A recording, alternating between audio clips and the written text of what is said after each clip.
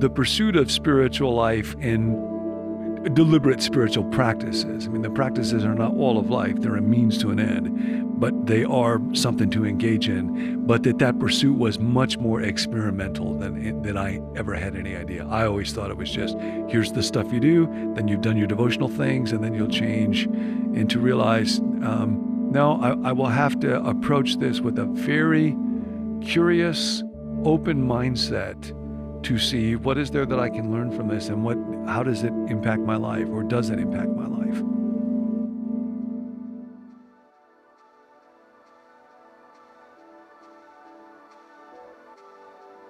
You are listening to the Rule of Life podcast by Practicing the Way. In each season, we explore an ancient practice from the way of Jesus and its relevance for the modern era. This is Season 4, Solitude.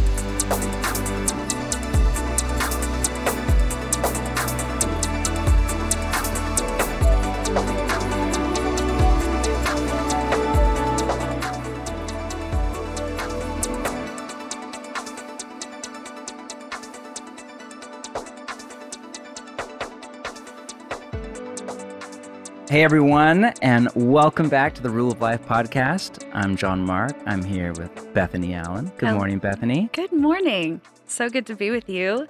We're also here with John Ortberg, but don't say anything yet, John. We're going to pretend that you're not here. We're going to intro you, and then you get to talk for the whole rest of the time. Mm-hmm. But the magic behind the podcast. So here we are, episode 2. Yeah, episode 2. So today we begin to explore 4 conversations that we're going to have with some special guests about the practice of solitude. And like you said, up first is John Ortberg. Now, a lot of you already know this, but John is a longtime pastor. He was the pastor of Menlo Church in the Bay Area, right by Stanford, for many years. But he's best known as an author of many books, which I'm sure a lot of you have already read, but these books include Soul Keeping, Eternity is Now in Session, and Who is This Man? John, one of my favorite things about you, I'm supposed to pretend that you're not here yet, but one of my favorite things about you is I don't think a lot of people know, because you're so known as a pastor and writer, that you trained as a clinical psychologist.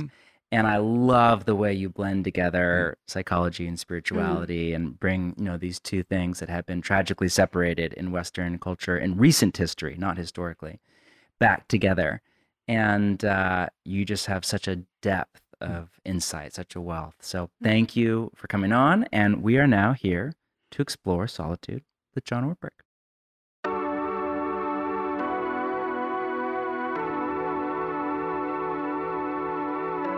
The Solitude Practice is a 4-week experience designed to be run in your church, small group, or community. It combines teaching, conversation, and spiritual exercises to introduce you to this ancient discipline for life with God. If you come on the Solitude Practice, you will not just learn about solitude, you will learn how to practice solitude. The end goal is to integrate solitude more richly into your rule of life, so that you can arrange your life around God. The Solitude Practice is completely free, thanks to the generosity of our friends in the circle.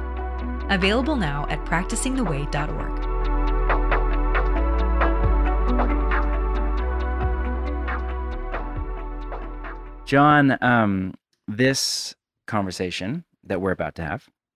Can I talk yet, by the way? You're allowed to talk now. Sweet. You are now allowed to talk. Welcome. That was a long keep sitting on time for a preacher to not talk.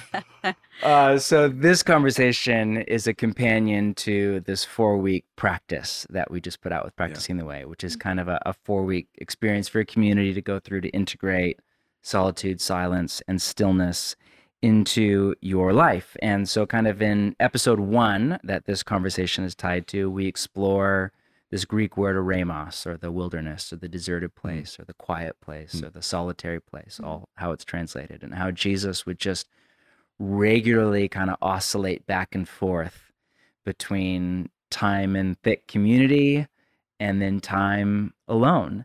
And, we said in the last session that, Sherry Turkle from MIT, her idea of alone together. It's like nowadays people never really go into community. Like relationships are so superficial and transactional and transient and never really are alone, because even when we're alone, we're tethered to the world through our devices, So first off, I mean, I just would love to hear, you've been in Christian spiritual formation and in the church for decades now. Have you seen like this practice decrease over the decades and generationally, or has it just always been kind of conspicuously absent from American Christianity? I grew up kind of white bread evangelical in a Baptist church in the Midwest. And when it came to spiritual growth, we kind of only had two arrows in our quiver, and that was Bible study and prayer. Yeah. And then probably church, and people expected that you would give something. And prayer was intercessory prayer. Yeah, prayer was largely a black box. I mean, it's a great point. I don't remember getting much teaching on what do I do with my mind when I pray. Yeah. And so prayer would be very, very hard, but I didn't, the idea of there being exercises or approaches, people would sometimes talk about, what's the acronym? Acts, right? Acts, yeah. Yes, Adore, adoration, confess. confession. But like adoration, I would find if I try to adore God, you're wonderful, and like I run out of steam real quickly. But solitude as a practice, the idea of intentionally withdrawing as a way to make space for God and to use for change, I had no idea what that was about. I don't remember when I was a kid growing up ever hearing about that kind of idea. For me, it was mostly this fellow Dallas Willard and his writings and life that were hugely impactful. So I began to learn a lot more about it then, but not when I was growing up in church. No. Yeah, and so for those of you listening, you were, I don't know if this is the language you would use, but you were personally mentored by Dallas for 20 years or something like that, right? Or in relationship with him. He had a hugely disproportionate impact on my life. We never worked at the same place. When I first read him, I was living in Simi Valley. He was living in a house where his wife Jane still lives, which coming here is very reminiscent. It's over the hill from here, actually. It is. Yeah. It's over the hill, and it's also in kind of canyon, hill country, Southern California. We're in Topanga Canyon right now as we're recording in my living room. So lots of resonance Jane's over the hill with that.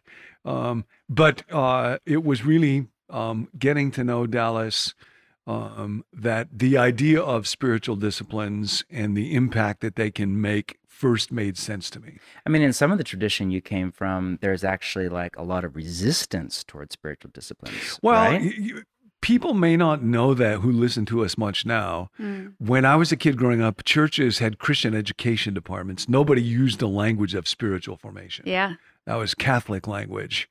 And people didn't then use the language of spiritual disciplines much. Now it's kind of permeated the evangelical subculture, so it's used quite a lot. But no, then it would have connoted works righteousness. And when I first went to Fuller, I was in the School of Psychology because I was always interested in how do people change? Why is change so hard? How does faith intersect with that? Those were always the questions that felt most important to me. Yeah. But at that time, it was in the early 80s, spiritual formation was starting to make inroads into the evangelical church. Richard Foster had written his book, Celebration of Discipline, which I didn't like at all. I felt like I already know I don't pray and read the Bible enough. Now there's like 10 more disciplines. I got to feel bad about my life before I master them. So there were people who were talking and writing about it. I wasn't drawn to it. I didn't move in that direction. And it wasn't until 10 years later, really out of my own frustration at lack of change. Yeah. Where I was pastoring a church. So your interest early on is change, growth of the soul. Yes. But you're resistant to practices or disciplines. Yeah. And, scented candle, hush puppies, that kind of granola culture, I was never drawn to. I was a Midwest kid. So no, I wasn't, not a hippie kind of person, not touchy-feely. So the cognitive part of psychology was always fascinating to me, and how do people change? Love life, love story, but the subcultural aspects that can sometimes be associated with spiritual formation, I'm not naturally drawn to that. Yeah. So it was much more. Same here. Eventually interesting. I didn't know that. Eventually feeling like I'm not changing and I don't know how to change. And I went to Wheaton College and Fuller Seminary and studied theology and psychology, and I still don't know. And then reading this book, for me, Spirit of the Disciplines was kind of the gateway drug to say, there's real bright people who have thought very deeply about how does change happen and how does spiritual reality intersect with that. And there is a way, and it involves a kind of training, not just trying. And that's when the light bulb went on to me, and all kinds of possibilities and even method became attractive and appealing to me, that up until then were just disconnected. So they felt like random, purposeless activities. Yeah. What were your first forays into solitude and silence like? Yeah. So at some point you began to explore this thing that you've been. So for me, I had read this toward. book, Spirit of the Disciplines, and read it over and over again. That's the book that for me, shaped, outside of the Bible, that book is all of Practicing the Way is based on that book. Impacted me more than any other book I've ever read. I still have, copy of that book that I bought 35 years ago, and could tell you the seat on the plane where I read it. It was just a holy moment. Wow. And, it just felt like, somebody has thought this through. Yeah. And so just changed my life. And I was living in Simi Valley, so I had ridden to Dallas and then found out he just lived a few miles away. And so went and talked with him. Again, kind of like being here in this room. And the amazing thing was, as good as his mind was, his heart was better. Wow. And when you would be with him, it was like the reality of God was as apparent to him as this microphone is to me. And when you're with him, you would just know this is somebody who it's just clear. And it was somehow in his body, at the cellular level. So I thought, I want this. So as you know, in the book, Dallas, his approach is to talk about spiritual disciplines as only one part of spiritual life and spiritual change, but an indispensable part. And he divides them into disciplines of abstinence, where you refrain from doing what you normally would do, and then disciplines of engagement, where you actually do things that you normally wouldn't do, and that they actually help with sense of commission, where I got a problem with my don't muscle. So abstaining will help with that. And then sense of omission, where I got a problem with my, I should be doing love and joy. So I got to strengthen my, so it's like, oh, yeah, it kind of makes sense. Yeah. It's like, again, there's a reason to it. And so solitude, Dallas would always say, is very, very fundamental. And I think probably especially in our day, because we are so overwhelmed by stimulation. Yes. Whole nother topic we won't get into is this psychologist Csikszentmihalyi and his work around flow. Flow, yeah. And he just passed away this last year. He says the number one finding in all of the decades of research around how do people experience flow is that the unaided mind tends towards chaos. And the ultimate challenge in life is the art of managing consciousness. That's the ultimate challenge. We're all, your life is this stream of consciousness, your thoughts and feelings and so on. At some that level. is your life. Yeah. And if your life is miserable, it's because that stream is miserable. And so learning how do you manage that stream effectively so that it can be characterized by thoughts and then feelings and perceptions and then choices that are joyful and truthful and beautiful. That's the ultimate challenge. The fruit of the Spirit. And the difficulty in our day is that we can now outsource the managing of consciousness to screens. Right. And it's low cost. Let it do it for us. So it doesn't produce what he calls flow. It doesn't create greater complexity and capacity within us. But I can avoid anxiety and anger and so just by outsourcing it. So the irony is, although we think of ourselves as quite advanced, it's very possible that our ability to manage consciousness is weaker than ever before in human history. Yes. Wow. Because there's never been people before that had the availability to outsource the task. Yeah. So that's where Dallas would say solitude is as a starting point is probably uniquely important in our day. And he would say, if you're going to teach people about spiritual disciplines, don't start with engagement. Because we already feel so overwhelmed and overloaded and overcommitted. And one more thing to do. Exactly. One more thing. It's got to start with one less thing to do. Yeah. Start with rest. And so I began to read and think about that, and then decided that I would try solitude. And of course, when you name it, it becomes this different, special thing. And in my mind, I had a picture of it that was quite romanticized. And, so I would go away and be with God, and it would be profound and deep, and I would have these remarkable experiences.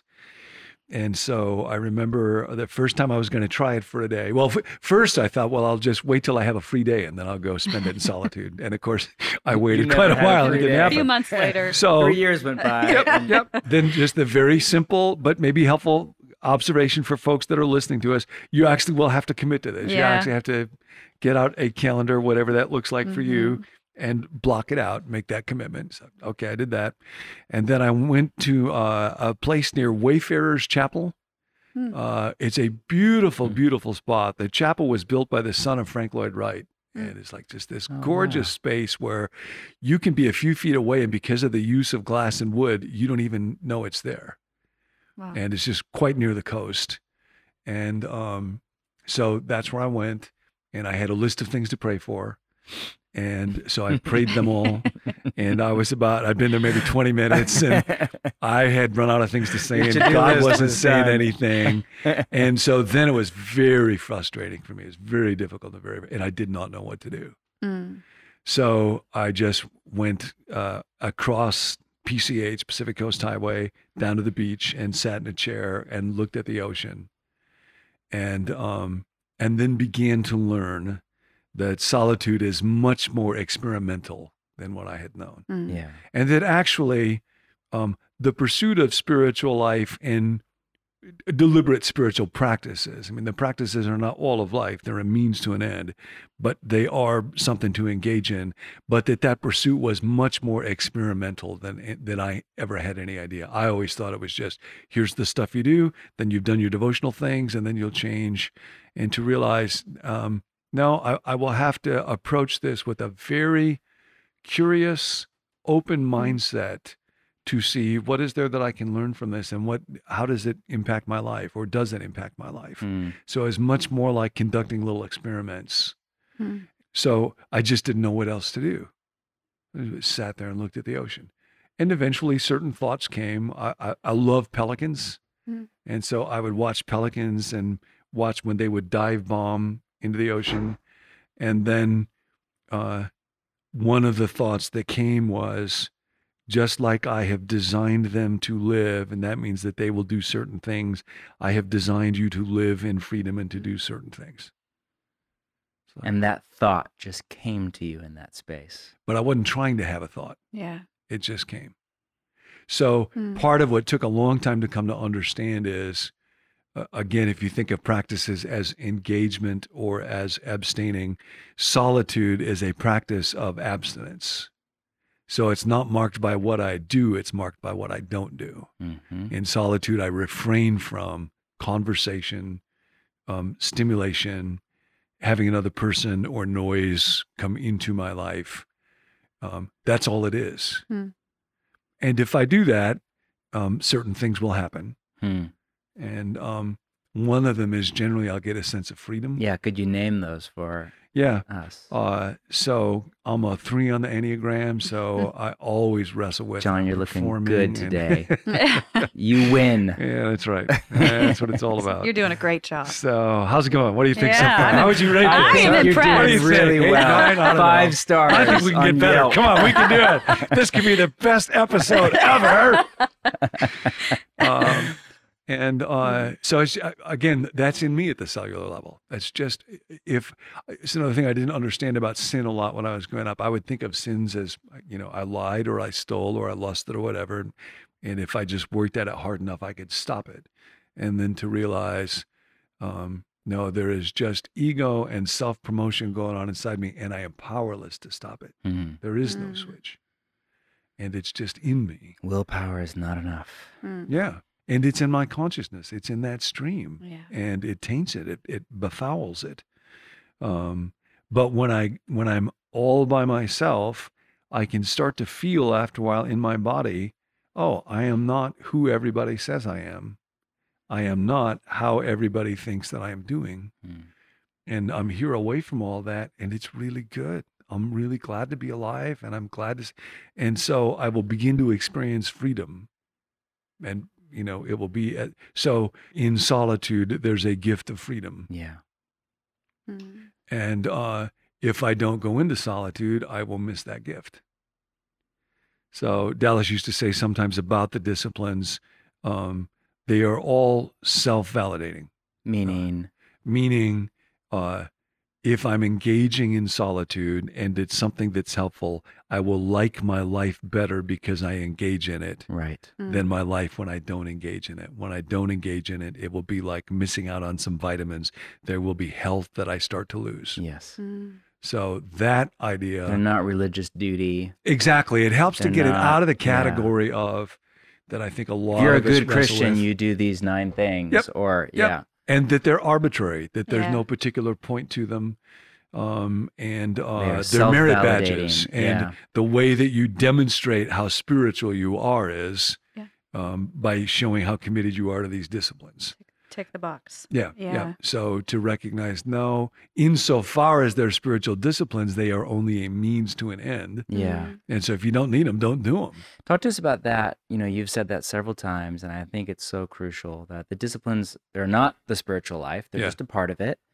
And really, they're not even the main part of it. They Yeah. just posture you Yeah. for the main part of Yeah. it. They are the means to an end. So what's the end? Like, why go into solitude? What's Yeah. the driving motivation? So that God is not interested in something called your spiritual life. He's just interested in your life. Just your life. That's that stream that's going on inside you, the inside of the tree, and particularly love, and that you be able to love God all the time. And I'll think about that. I have been reading through this book, The Cloud of Unknowing, written many centuries ago recently, and it will be quite challenging around that notion of just deeply loving God. Yeah. What's his line about just arrows of love going to heaven? Yep. And, when I think about, boy, how often do those arrows go from me? Not nearly as often as they could, or I wish they would. And then just to love other people, so that when I'm with somebody, to not be thinking about how am I doing, how do you think I'm doing, but how are you doing? Yeah. To be genuinely interested in you and wanting to know and seeing beauty in each person. So that's what God is interested in, is just life. I've come that you might have life. I grew up, if somebody asked me, how's your spiritual life going? I would translate that as, how are my quiet times going? Yeah. And as long as they were quite regular, I think my spiritual life is going quite well. So it took a long time to realize you can't gauge your life by devotional practices, or else in Jesus' day, the Pharisees would be the ones that are always doing great. Yeah. So it's really just about my capacity to be able to experience love and joy and peace, fruit of the Spirit. And then the practices are a means towards an end of growing in that. So they're kind of making space to God, making space for God, disrupting the automatic flow that usually dominates my life. Yeah. So don't let this world squeeze you into its mold, Romans chapter 12. The idea there is that when I'm with people, all of those modes of thinking and responding and talking and presenting myself are deeply, deeply habitual. And it's just hard to get free. It's impossible. I read that Viktor Frankl line the other day. It's famous, but you would be able to quote it verbatim, I'm sure. But, freedom lies in that little hair's breadth between stimulus and response. What you do between stimulus and response, that's who you are, you know? But I just find in the busyness and the noise of life, I'm almost powerless in between. My body just takes over before my heart can actually live. But you're saying solitude enlarges that gap between stimulus and response, and you pull away from the world. Is that what I'm hearing? And you get more space to respond differently. I think it can enlarge the gap between stimulus and response, but it's also an opportunity to develop another response to the stimulus. Mm-hmm. That's good. And so that's where, to a large extent, spiritual formation is really about habit formation. Habit is a tricky word. One of the problems with habit is we often think of habits like having a quiet time or exercising, or rather than realizing actually almost all that I do is habit. Mm-hmm. So what do I see when I see people? Mm-hmm. Do I see someone who's really interesting? Do I see this person is attractive and this person isn't? This is somebody that I can use. This is somebody can help who me. This person's in the way. Yeah. Yep. You're saying that's a habit. How you perceive people. Yeah. Mm. It's like I grew up playing tennis. So if I'm watching a movie and there's tennis players in the movie, if they're serving and they're not a good tennis player, I cannot not see that. Same thing could be true of the baseball player or whatever. My son is a great surfer. We can both be looking at a wave. He can tell immediately, take that wave. That's habit. You are learning to see. Mm. And so we have a hard time. That's where I wish there was better language for that. Yeah. Because our lives are just simply, by far, mostly outsourced to habit. Mm-hmm. And so mostly, if I'm afraid, it's simply because I habitually generate fear-producing thoughts. Mm. And if I'm always trying to impress people, it's because those are the thoughts that I generate. So when I go into solitude... Which goes back to consciousness, you're saying, management of consciousness. Exactly, yeah. There is the possibility there that I might experience more and more freedom, which would get into my body, so that then when I come back out and I talk with you, if I can carry some of that freedom, then when you say something to me, instead of thinking, oh, how can I be clever in response to this? I might think, oh, that's a really interesting thing. I wonder what's going on. I wonder as I look at John Mark's eyes, what's he feeling right now? Or, what's going on with Bethany's smile? So it's, it's changed at that level where the stuff that comes out of you can be genuinely different. Yeah. Hey there, my name is Jimmy. I'm a husband, a new father, and a web designer living in Cincinnati, Ohio. A couple months ago, before our daughter was born, I took a weekend trip down to a local monastery in Kentucky. And I went because a couple of our friends in our community went there and mentioned having a good experience. And I'm a naturally introverted person, so I thought that would be fun. But I also wanted to go on a more serious reason, to wrestle through some spiritual doubts I've had and just create space for that and prepare to be a father as best as I could. And while I was there, I journaled quite a bit. I took a long walk, and those things were really enjoyable, but I didn't really feel like much was happening in my time of solitude. And it wasn't actually until I was driving back that I experienced a sense of peace that I was hoping to experience during that time. And more specifically, and more meaningful to me was I didn't feel like much was happening during my time of solitude, but there was a noticeable difference when I came back into community. I was much more present in the moment. I feel like I was able to see people's faces in a way I wouldn't normally on a normal day, and could just listen so much better because I had just slowed down from that time alone. And so that was what was really meaningful to me, and my takeaway from my time in solitude was just not necessarily having a profound experience during this time of solitude, but man, it makes a difference when you come back to community.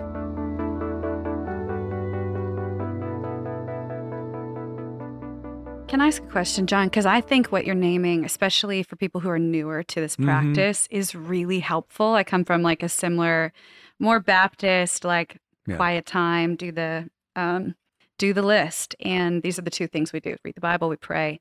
So even my journey to engaging in the practices sounds similar. I'm finding a lot of resonance with what you're sharing about your journey. But I think it's really helpful to hear the breadth of the experience that you're naming. Yep. The emotional world. The honesty of it. Yeah. There's a lot of texture, for lack of a better word, to what you're saying. But I'm thinking about people who are listening and going, I'm just trying this for the first time. Yep. Could you help close the gap or speak to, Yeah, like I've been a checklist person. I love Jesus. I Mhm. love the church. I'm trying to figure this out. How do I move from being that person of existing or understanding communion with God through this more narrow lens to actually moving into a place internally and externally where I can experience the encounter you're talking about or the freedom you're talking about? Because that path, No, do you know where I'm going here? I totally Yeah. do. And it's a great question. And ironically or paradoxically or something, the first place is you let go of the demand to experience any of that or actually to experience That's anything. amazing. Yeah. And You think so that's like the prerequisite it's a prerequisite. to solitude. Good. It's like Yeah, falling asleep. It's good. You know, try really hard to fall asleep. See how that works for you. It's true. There are certain things that can come to you, but you cannot force them. Yeah. So with solitude, for anybody who's listening to this, let's get real practical. Set aside a time. Don't try to be heroic with it. Yeah. Trying to do it for a day was probably too much. I'm an introvert, so it's easier for me. Nancy's an extrovert, so she hates solitude. Like for her, solitude wouldn't be so bad if I could just take a few friends along with me. Yes. So set aside a period of time. You can decide what it would be. And then all you're trying to do is don't talk with somebody. Mhm. Don't look at a screen. Don't distract yourself by reading. It's about what you don't do. Now, it's kind of like a jar where you can pray. You could do self-examination. Could read scripture. You can meditate. You journal. can do certain things. But initially, don't worry about that. All you're trying to do is don't do anything to distract yourself. Yeah. And then you'll see and then you win. Okay. So Yeah. like, Yeah. that's it. You Yeah. did what That's you it. needed Check to do. the box. You Because did it. Yeah. things will happen. One of the things that will Mhm. happen is you'll find out what's going on in your mind. Yeah. So you allow thoughts to come. Mhm. And I would find a lot of thoughts that would come would be either success fantasies, which because I'm in ministry, so I'm being really successful, or passive aggressive anger fantasies because I'm Yeah. Scandinavian. So in my anger fantasy, I hurt you. I make you feel terrible for hurting me. Yeah. So to Wow. allow those to come, and No then idea I had a what you're real talking wise about. person that I would talk with about this stuff, Sister Jean. And when I would describe what had happened, because when I was done, I would take a few minutes just to write down what took place and what were the volcanoes and the black holes, what were the hot spots where it felt like there was energy and stuff going on, and where were the dead spaces. And for instance, very often I would find myself the main thing I would experience is I'm really tired, Yeah. and so sometimes I would just need to go to sleep. Yeah. And then she would always ask me, and did you tell the Lord that you were tired? And for a long time, I said, no. Then she would say, do you think it would be a good idea? So that idea of when I'm in solitude and then thoughts or experiences come, if I think to do it, actually talk to God about it. Just tell him, I'm really tired right now. And then see, perhaps a thought would come. But for anybody who's listening to us, carve out a time. Don't try to be heroic with it. And then don't try to have an experience. One of my big problems was I felt like I needed to generate having these deep experiences with God, or else I had failed. Yeah. Yeah. And I remember one time fairly early on going on a solitude time where a few of us went. It was kind of a retreat thing, and then we went off on our own. And then we were going to come back together and process together what happened while you were alone. And I can still remember, it was probably about 5 minutes or so from the end, thinking, gosh, I haven't had a thought to tell him about. I got to come up with something I'm going to tell him about. We've all been there, John. And it's like, Yeah. so, okay, Yeah. that's what I need to learn. Yeah. That's a thought to stay with. Yeah. My life Follow that down. mostly consists of how can I get people to think about me the way that I want them to think about me? Wow. And that's a miserable way to live, but that's where my life is. And because I was alone, I had the opportunity to come to that. You know, I remember reading, there's this book, Thomas Wingfold's Curate by George MacDonald, that I love a lot. And Thomas Wingfold is this pastor who discovers he doesn't know what he believes. And so he goes on this journey. It's it's very meaningful book to me. But at one point, the guy who's kind of his guide knows an insight that Wingfold needs, but he deliberately doesn't tell him because he doesn't want to rob him of the impact that will come if he gets it by discovery rather than by presentation. Yeah. And I think for those of us who are teachers, it can be very tempting to think, I will tell you. Yeah. And again, part of the beauty of solitude is you can come to discovery in a way that will stay with you, that it never would if somebody just presented it to you. I think another thing about solitude is it slows me deeply. Yeah. So ruthlessly eliminate hurry from your life. It's not a fast process. No. Yeah, it can't be. You can't. Solitude and hurry are just utterly incompatible with each other. Another aspect of it is you will discover that you have a soul. And I often think of a soul kind of like a turtle, where it will only come out of the shell if it's real safe and real slow. Yeah. And it's like, oh, and it will be this sense of there is something unspeakably deep about being alive and about me being alive. And it is so precious and it's so stupid that usually I miss it and don't pay attention to it. And somehow it manifests in those moments, but never if you try to get it to. I love seeing whales, and I was with my son Johnny not too long ago, and he was saying, you will never see a whale if you're looking for a whale. and the soul is kind of like that. Parker Palmer, and Let Your Life Speak has that and that similar analogy of like, it's like waiting in the woods to see a wild animal.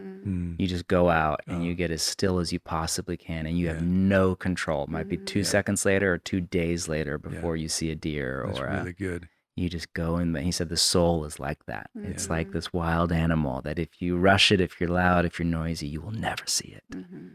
You have to wait in the quiet. And I think along with that, often in solitude, there will be this realization, other people are not as bad as I thought. It's kind of like if you're a parent, you have kids, when they're sleeping, you just feel so much love for them, and then they wake up and it can be real different. But that sense of love when they're sleeping is not an illusion. And often in solitude, things are not as bad as they seem. I feel that a lot. And I think it's because in solitude, all of the attachments are dropping away. And I realize how this event went, how I got graded on this, what these people think. As I'm here, none of that really matters. And so if all of that stuff doesn't turn out well, I can still just come here. And I have this. And God's bigness is there too. I mean, in my mind, I'm like, the experience in solitude for me is just also remembering the gift of being human, like you were saying, the gift of the soul, but the gift of knowing God is everything, and He's the biggest thing. And so I get to have a deeper awareness. That's so interesting. How does that happen? How did you notice that? How did that begin for you? Oh, through panic and I mean, what you're talking about of letting the attachments go.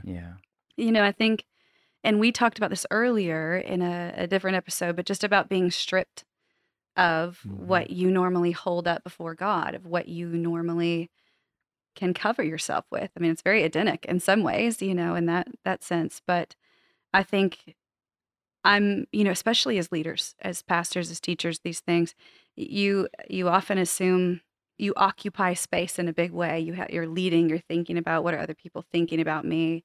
And there's that exchange that's continually happening. And when I'm with God, I'm slowed down enough to be reminded that I'm the kid. I'm not the parent. Because I'm also running out of the answers that I normally try to offer other people and subconsciously offer myself, my own dependency, my own strength. And so there's just, I think through that stripping for me over years of this, one of my favorite realities of silence and solitude, even when I should say, I'm always resisting it going in, is the experience of God being genuinely everything and so much bigger Hmm. than what I thought my world really was. Yeah. No, I think that's true. And I think, at least for me, nature is a big part of that creation. Yeah. Oh, yeah. I love going to the ocean, or it could just be a tree. Yeah. And you get the sense of the immensity of what's going on in time and scale, and how small I am next to that. Yes. Yeah. Yeah, interesting. Jesus did not go into a closet. Right. He went out into the wilderness. Mm-hmm. Mm-hmm. Yeah, I mean, the stripping of attachments thing, you know, John, one like tragedy, I'm thinking of somebody I love deeply. I was in a conversation with a couple days ago. This is a good person, loves God, faithful to Jesus in the way of Jesus. But she just kind of confided, I've never really experienced the love of God before. And I don't know how to architect that for someone, because when I go into solitude, my brain goes 1,000 directions, and I spend 20 minutes just being really mad at somebody who I think is the evil one, and then realize actually I was even more at fault. But, you know, I mean, my brain is just all over the place. But in those fleeting moments, and in all honesty, it's probably 3% at best of my time in solitude. But in those fleeting moments where I can make contact with God in my mind, I mean, it's an experience of being loved. I've been well loved. My parents were loving. My wife is extraordinarily loving. But I mean, the experience of love from God, it's overwhelming. And I want that so badly for other people, but then I hear other people don't have that experience, you know? Yeah. Yeah. And I think that's where solitude is incredibly powerful and can be incredibly painful. Yeah. And that's why, you know, solitary confinement is the worst kind of the punishment ultimate we can come up with punishment. other than death. Yeah. And again, the unaided human mind tends towards chaos. All that it is just forcing you to live with your consciousness without a distraction. Wow. That's all it is. Sheesh. But it says something about the nature of the way that our consciousness runs apart from God. Yeah. And that's, you know, primarily the love of God. And it's interesting, these last few years have had lots of pain for me and folks that I love a lot. And in the process of keeping numerous therapists busy, I would work with one of them quite a lot on just what are the thoughts that I'm having. And when I'm feeling depressed, getting quite clear on what's the thought that's underneath that. What is it that I'm thinking? What is it that I'm afraid of? And how likely is it that that's true? And then working to find another thought that I genuinely believe that expresses what I really do think is true, that I can think instead of this one, because I do believe that this is true. And so in doing that over and over, it's kind of like doing push-ups or something where your mind kind of gets used to, oh yeah, I can think this thought. And I realized as I was going through that, behold the love that God has lavished upon us, that we should be called the children of God, and that I could actually choose to dwell on that thought. So that, you know, generally we all hunger to feel loved by God. It almost never is effective to try to force a feeling. Yeah. Emotions don't work that way well. Yeah. You can't will yourself into a feeling. We often want to do that. And then it becomes even more painful, because when I don't, I feel like there's something wrong, or other people can do that. And something's wrong with me. Yeah, or exactly. Not loved by God. Inherently. Maybe God doesn't love me, or I don't experience him that way, or he's not maybe that he doesn't way. exist. Yeah. And it was very helpful for me to realize, actually, I can, as an act of the will, dwell on that thought anytime. Yeah. Which is just a line from Scripture. Yeah. It's just a line from Scripture. And I do think it's true. I think there's good reasons to believe that it's true. But it was actually kind of liberating and very helpful. And again, I think it was probably more because I wasn't doing it to be spiritual. I was actually just doing hard work on the therapy of life side. And it brought with it this realization. No spiritual life, John. What's Just that? No spiritual life, just Just life. Just life. Yeah, just life. So anybody who's listening to us, you can, when you go into solitude, if you want to, just take with you one thought. For God so loved the world. And bring that with you. And then when your mind goes someplace else, don't beat yourself up at all. Just very gently, now I will dwell on this thought. Yeah. And you can choose to do it. You run this, make it an experiment. You can do that. Other thing I'd say, just on a real practical level, folks that will talk about habits, talk about how important it is that there be a reward attached to a habit that you want to develop. So if you do go out and practice solitude, when you are done, smile. Yeah. Or get a milkshake. Yes, Or, candy. Yeah. Yep. Have something like that. You might take a few moments to reflect on it.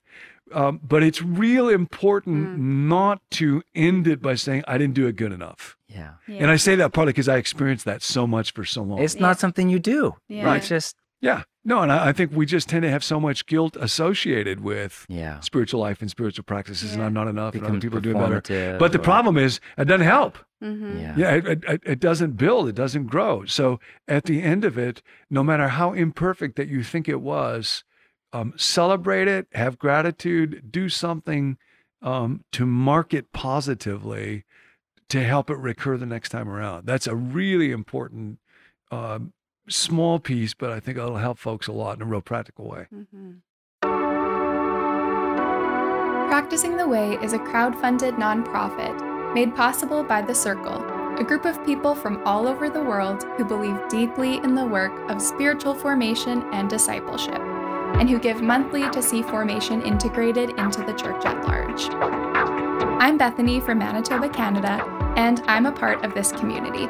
I have found Practicing the Way so helpful because it really affirmed the importance of spiritual rhythms and habits and gave me tools to be able to make my faith in Jesus more integrated into my lifestyle.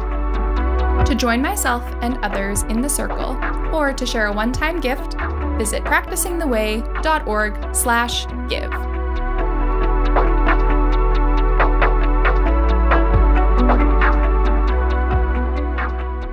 You know, John, there's a theme I'm hearing from you just about how when we go into solitude, we can't force a feeling or an experience. We can't control it. The whole point is just to make yourself available. It does make me think of, there's a very helpful idea in Willard's thought paradigm of the practices or disciplines are something we can do to make space for God to do what we cannot do. Yeah. So how I think about that, I like to think of like there's the disciplines, which are all within the reasonable range of our willpower. And then there's all the commands of Jesus, most of which are outside of the range of my willpower. Love your enemy, be anxious for nothing, And I genuinely want to do that, but I am not yet the person that can consistently not be anxious for my future. But what I can do is turn off my phone and practice Sabbath. I can, take an hour and put everything away and go in the backyard and just sit with God. That's within reasonably the range of my willpower. I can't control my consciousness. I can't be there and be perfect. But I can give God that. And then it's on God. I can't, I'm thinking your stuff on willpower has been so helpful, but Leslie Jameson has that beautiful memoir on addiction, and she says, I needed to believe in something stronger than my own willpower. And everything in the cultural messaging of a Peloton world, is everything's about you, and you take control, and you have power, and you have strength, and you're a boss, and all this stuff.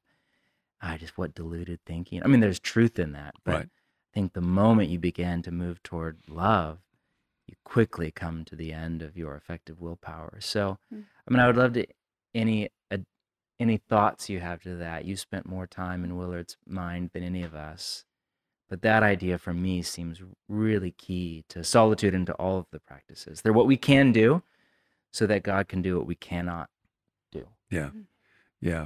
I think when I first heard Dallas talk about the difference between trying to do something versus training to do something, and that we overestimate what we can do by trying and underestimate what we can do by training. And most of his commands for life, don't worry about tomorrow. Those are things that you cannot do by trying really, really hard. But you can do practices by trying. Those are things that are in the court of our will, and they're training methods. And then I think another piece that took me longer, and it maps very much to what you're talking about, to understand is,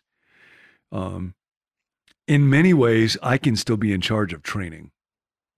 So if I want to run a marathon, it's important to recognize I need to train, not just try, but I can still be in charge, and I can map out, I'll do these practices, and I'll get to this point. And so that's where the addiction, well, and the addiction issue is a nice one, because where that begins is I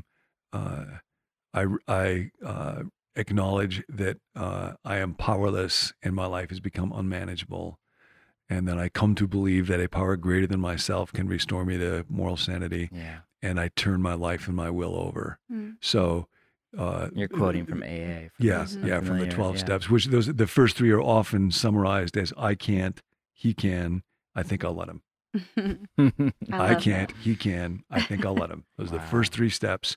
So that it's not just that trying doesn't do it, but I can cleverly engineer the life I want through training. It's surrender. Yeah. And Dallas would often say the will is made to surrender to God. The will is made to surrender to God. And it's fascinating. This social psychologist, Roy Baumeister, who's written a wonderful book on willpower, and it touches on these issues of trying versus training, and how the will is very important, but it's very quickly depleted. So anytime you're trying to do impression management, you go on a date or a job interview, resisting temptation, being creative, trying to solve problems, all of those things require willpower, and they deplete us very quickly. So our little store of willpower, that's your kingdom. So it's what makes you a person. It is utterly precious and indispensable, but habits eat it for breakfast. It's very, very weak. The one thing the will can do that doesn't deplete it is surrender. Wow. And now Baumeister doesn't talk about that. Yes, that's not his. But it's deeply true. AA recognizes it. And it's so interesting. If you ever read through the big book, there's a section in it where Bill W. is talking about, you can't stop drinking by willpower. But he talks about when you are confused, when you're agitated, when you're upset, thy will be done, thy will be done.